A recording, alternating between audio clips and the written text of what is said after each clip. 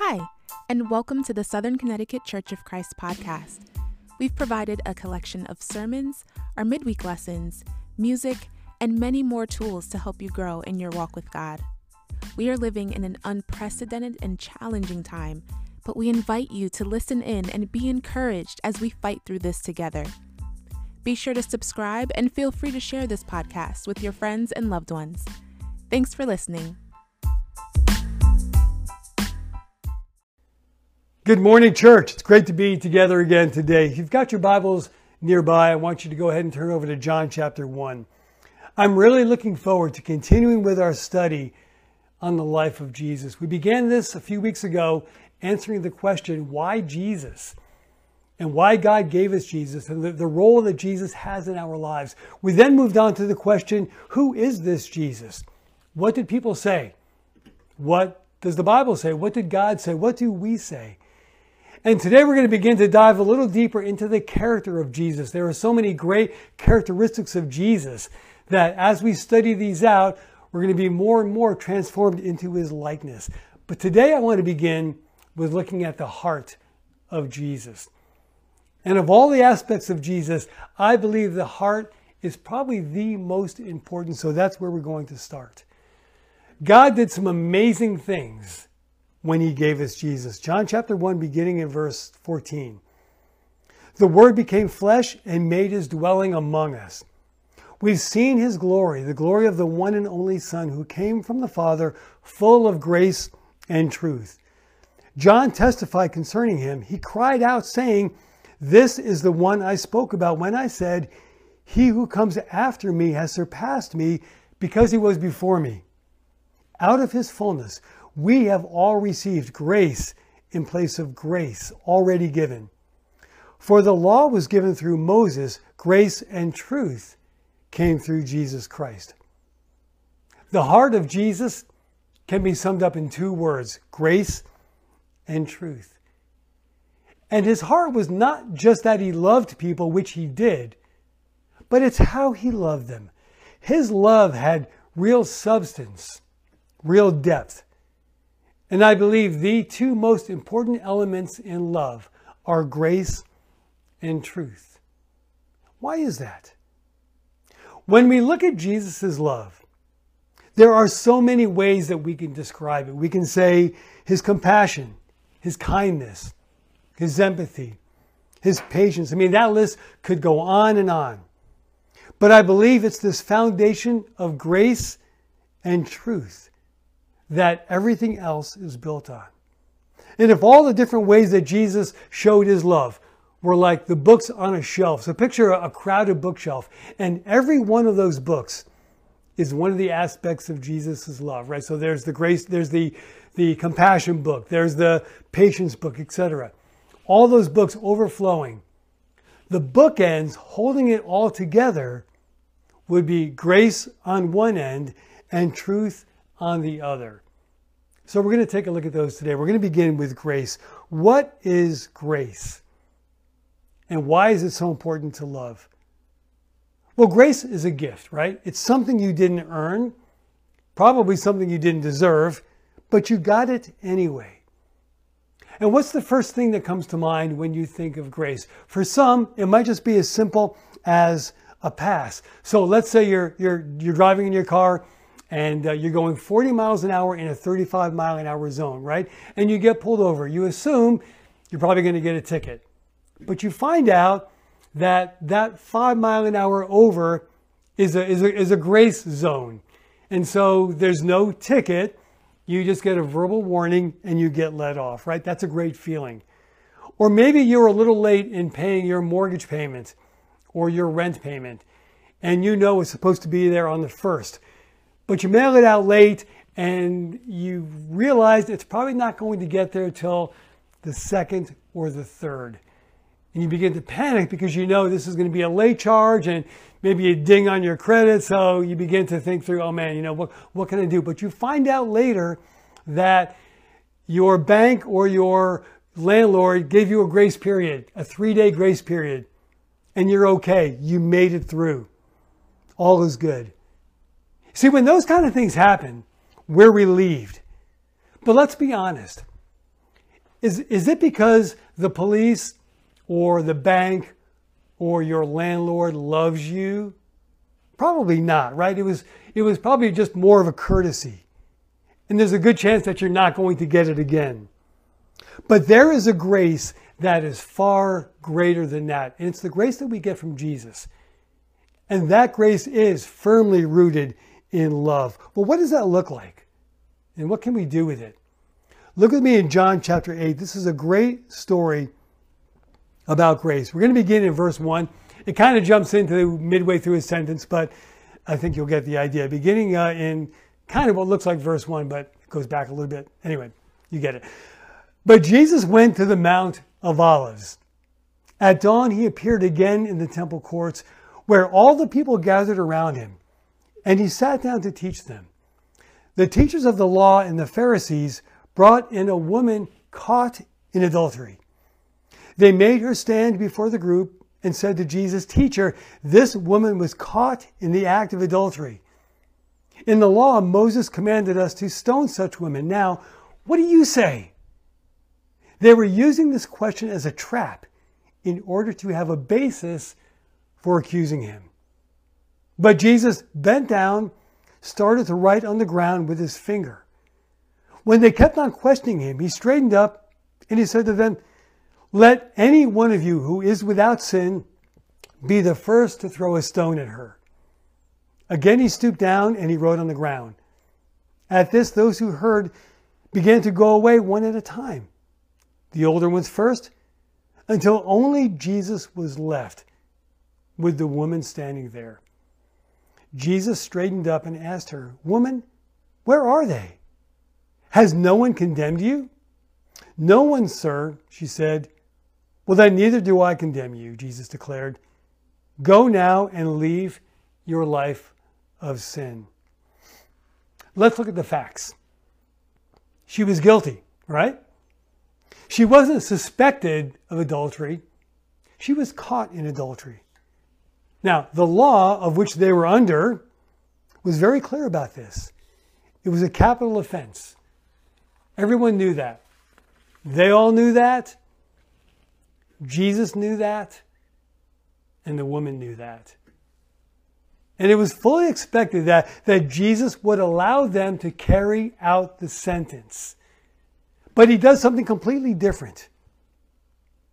We've all been there. Maybe the offense was different. But I know, because you're human, that there have been times, maybe many times, probably plenty of times, when you've been guilty. The Bible says in Romans 3:23, "For all have sinned and fall short of the glory of God." And to a lesser or greater degree, we've all sinned and missed the mark at some point. And I love the way Isaiah says it in Isaiah 59. It says, "Surely the arm of the Lord is not too short to save, nor his ear too dull to hear. But your iniquities have separated you from your God. Your sins have hidden his face so that he will not hear." Now, left alone, that would be some pretty bad news, right? But God wasn't going to leave it alone. He was going to help us deal with it. And that next verse in Romans 3 that I read earlier is really the good news. I'm going to reread the first one and then the second one. This is Romans 3:23 and 24. "For all have sinned and fall short of the glory of God, and all are justified freely by his grace through the redemption that came by Christ Jesus." And so that grace demonstrated on the cross brought the power of forgiveness to you. No matter what you did, no matter when you did it, or no matter how much of it you did. And the Apostle Paul has such a great perspective on this. He has such an amazing view on grace. It meant so much to him, no doubt, because of his own life. And I think he oftentimes reflected on his pre-Christian days when he was responsible for the death of Christians, persecuting them. And he was so blown away, so amazed that God's grace had forgiven him and the depth of his sin. and that now he could be in the light and he could be in that right relationship with God. He was overwhelmed with gratitude because of the grace of God. And he says something really awesome in Ephesians chapter 1 in verse 7. He says this, "In him we have redemption through his blood, the forgiveness of sins, in accordance with the riches of God's grace that he lavished on us with all wisdom and understanding." It's as though Paul is saying, like, I'm just bathed in this grace. It just completely covers me. That's how he lived his life. Now, let's look back at that woman in question. She had no more sin than you did. And Jesus let her go. He lavished her with grace. And he sends her on her way with a charge. Leave your life of sin. And considering that she just walked away from a death penalty, my guess is that's probably what she did. And isn't this the story of all of us? We have sin that's worthy of death. Jesus comes along and he sets us free. And it's really the story of his grace. But there's a lot more to the story with this adulterous woman.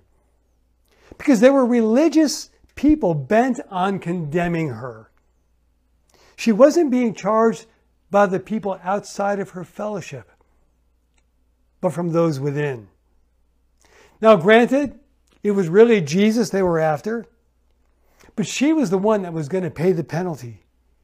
And as they were accusing her, Jesus calls them out on their own sin, to which they had nothing to say. And they drop their stones, and one by one they begin to walk away. Until there's nobody standing between this woman and her sin than the grace of Jesus. That's a pretty amazing thing. Don't we all love receiving grace? I mean, look back at your own sin. Right. There are things that you can look back that you did, that you were a part of, that you said, whatever, and you are so grateful that God had given you that grace. Maybe there's a sin you committed against somebody else, and they were graceful toward you. So we love receiving that grace. The real question is, how are we with extending grace? If we're to capture this heart of Jesus and love the way he did, then grace has to be one of our bookends as well. We are a very diverse church family, whether it be culture, age, station in life, race, gender, maturity, depth of spirituality, emotional and physical health, life experiences, past and present. Functioning together as a family for us is no easy thing. And expecting that someone else is going to be at a place that you want them to be at any given moment is very tricky at the very least, and dangerous at the very most. Now, expectations in the right context are good. Jesus has expectations, right? Jesus expects us to be disciples if we claim to follow him. So within that, he expects devotion, commitment. He expects us to be surrendered and righteous and godly and loving and sacrificial. He expects us to be fruitful. He expects us to be faithful and growing and maturing on this journey. And I think it's perfectly right and good that we can expect that from each other, right? So that maintains the integrity of our fellowship. If there was a brother or sister that we know was in some really bad, egregious sin, and they were not wanting to repent of it, but still claiming to be part of the fellowship and not talking about it, then we would expect that there would be some change there, because we all want to be living by that same standard, right? So that's important. We need to hold each other accountable to the standard of Jesus. But the tricky part is when we don't take into consideration all these differences, all the things that I've said, the culture, the age, station in life, emotional health, depth of spirituality, maturity, life experiences. I mean, that list can go on and on and on. And we make judgments about expectations unfairly. This is especially dangerous, not so much when it's a sin, because that's a crisis. That's got to be dealt with, right? But when it's more like, hey, I think you're not really being enough of a disciple. You're not praying enough, or you're not sharing your faith enough, or you're not doing something else enough. And we make judgments as to where that person is. That's when it can get a little bit dangerous. Now, the challenging part about this is that we are called to judge each other. Go back to 1 Corinthians 5, verse 12, and you'll see that. But what we too often miss is that we are called to love each other first. So we can make judgments about each other based on what we see. But if those judgments, whether it's calling out somebody with an egregious sin or somebody who we think has really become lukewarm in their discipleship, if those judgments aren't preceded with a real love for that person, that's when it becomes dangerous. That's when things go awry and fall apart. So we've got to love first. Part of loving somebody is knowing them. If we fail to do that, then all we're doing is picking up a stone. We would be much wiser to say, look, I know Jesus expects this of you, right? So we can see that right here in the Bible. Open up the Bible. That's a good thing. And I want this for you too. And I think you want this for you too. So let me help you get there. Because the truth is, at whatever point you are seeing a weakness in your brother or sister, odds are you've been there too. So you know exactly what that's like. And so instead of picking up a stone, pick up the cross and help them. Don't condemn them. Now, the second thing is truth. That's the other bookend, truth. What truth did Jesus bring? And what does that have to do with love? And why is that even the other bookend? Well, look at Mark chapter 10. We'll take a look. Mark 10, a very familiar story beginning in verse 17. We're not going to read the whole story, just a little bit of it that really pertains to this point. Beginning of verse 17, as Jesus started on his way, a man ran up to him and fell on his knees before him. Good teacher, he asked, what must I do to inherit eternal life? Why do you call me good? Jesus answered. No one's good except God alone. You know the commandments. You shall not murder. You shall not commit adultery. You shall not steal. You shall not give false testimony. You shall not defraud. Honor your father and mother. Teacher, he declared, all these I've kept since I was a boy. Jesus looked at him and loved him. One thing you lack, he said. Go sell everything you have, give it to the poor, and you'll have treasure in heaven. Then come and follow me. Well, at this, the man's face fell. He went away sad because he had great wealth. So what are the facts here? Well, one, the man was interested in knowing more about God, right? And the second thing is he had a belief, or at the very least, he had a respect for Jesus. He called him good teacher. But we also know that he was pretty confident in himself. He says, look, everything you've said, Jesus, I've done. I've checked all the boxes, so I'm good, right? And verse 21 is priceless. Jesus looked at him and loved him. And I wish I could have been there to see what that look was. And, you know, I kind of picture it's that look you give your kid when you send them to clean their room, right? And the room's a disaster. You just walked in and you literally couldn't even get the door open, right? So, you know, okay, this is like a 30-minute project. And you send your kid off to clean the room and they come back 3 minutes later and they say, it's done, right? And so you give them that look, you love them, but you're like, are you serious? You're thinking there's no way that could have happened. So Jesus looked at him, but he loved him, but he was also telling him the truth. He gives him the benefit of the doubt. He doesn't even question him on whether or not he was or he wasn't abiding by all the things that Jesus says. I think Jesus knew he probably wasn't, but he doesn't question it. But he adds to this. He says, sell all of your stuff and give the money to the poor, then we're good. And we know what happened, right? The man wasn't happy. He walked away sad. Jesus spoke the truth in love. And isn't that what he always does? The question is never, is Jesus being truthful here, right? When we read something in the Bible, especially something that really challenges us. It's not like, is that really true? That's never the question. It's always true. You know what the question is? Are we going to accept it, or are we going to walk away from it? Because whatever it is that Jesus says, we know that it's in love, that it's for our own good. So again, do we walk away, or do we walk toward it? One of the strongest evidences of Jesus' love for us was a willingness to speak the truth, no matter what. And isn't that a crucial part of real love? When Paul was giving his discourse on love in 1 Corinthians 13, he says, love rejoices with the truth. That starts with Jesus. And that's why it's a bookend. It's what Jesus brought to the world. The Bible is full of Jesus' truths: salvation, lordship, discipleship, relationships, integrity, justice, equality, righteousness, morality. Whether it's easy to accept or hard to accept, we need to accept it. There's no walking away from Jesus.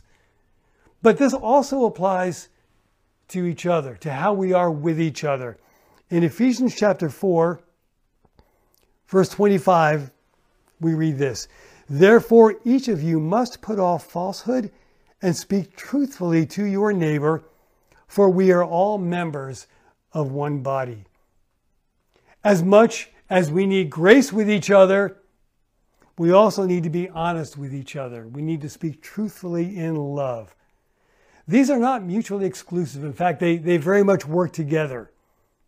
If there's something you need to say to a brother or sister, say it with grace and with love. Now, be prepared that you might not be 100% right in what you think is the truth. But that's why we have conversation. That's why we get together and we talk and we listen and we work things out. And so maybe, what you think was a hardline truth wasn't completely, and maybe what you're hearing isn't quite right, and then what you're saying is not quite right, but we kind of work together until we get here.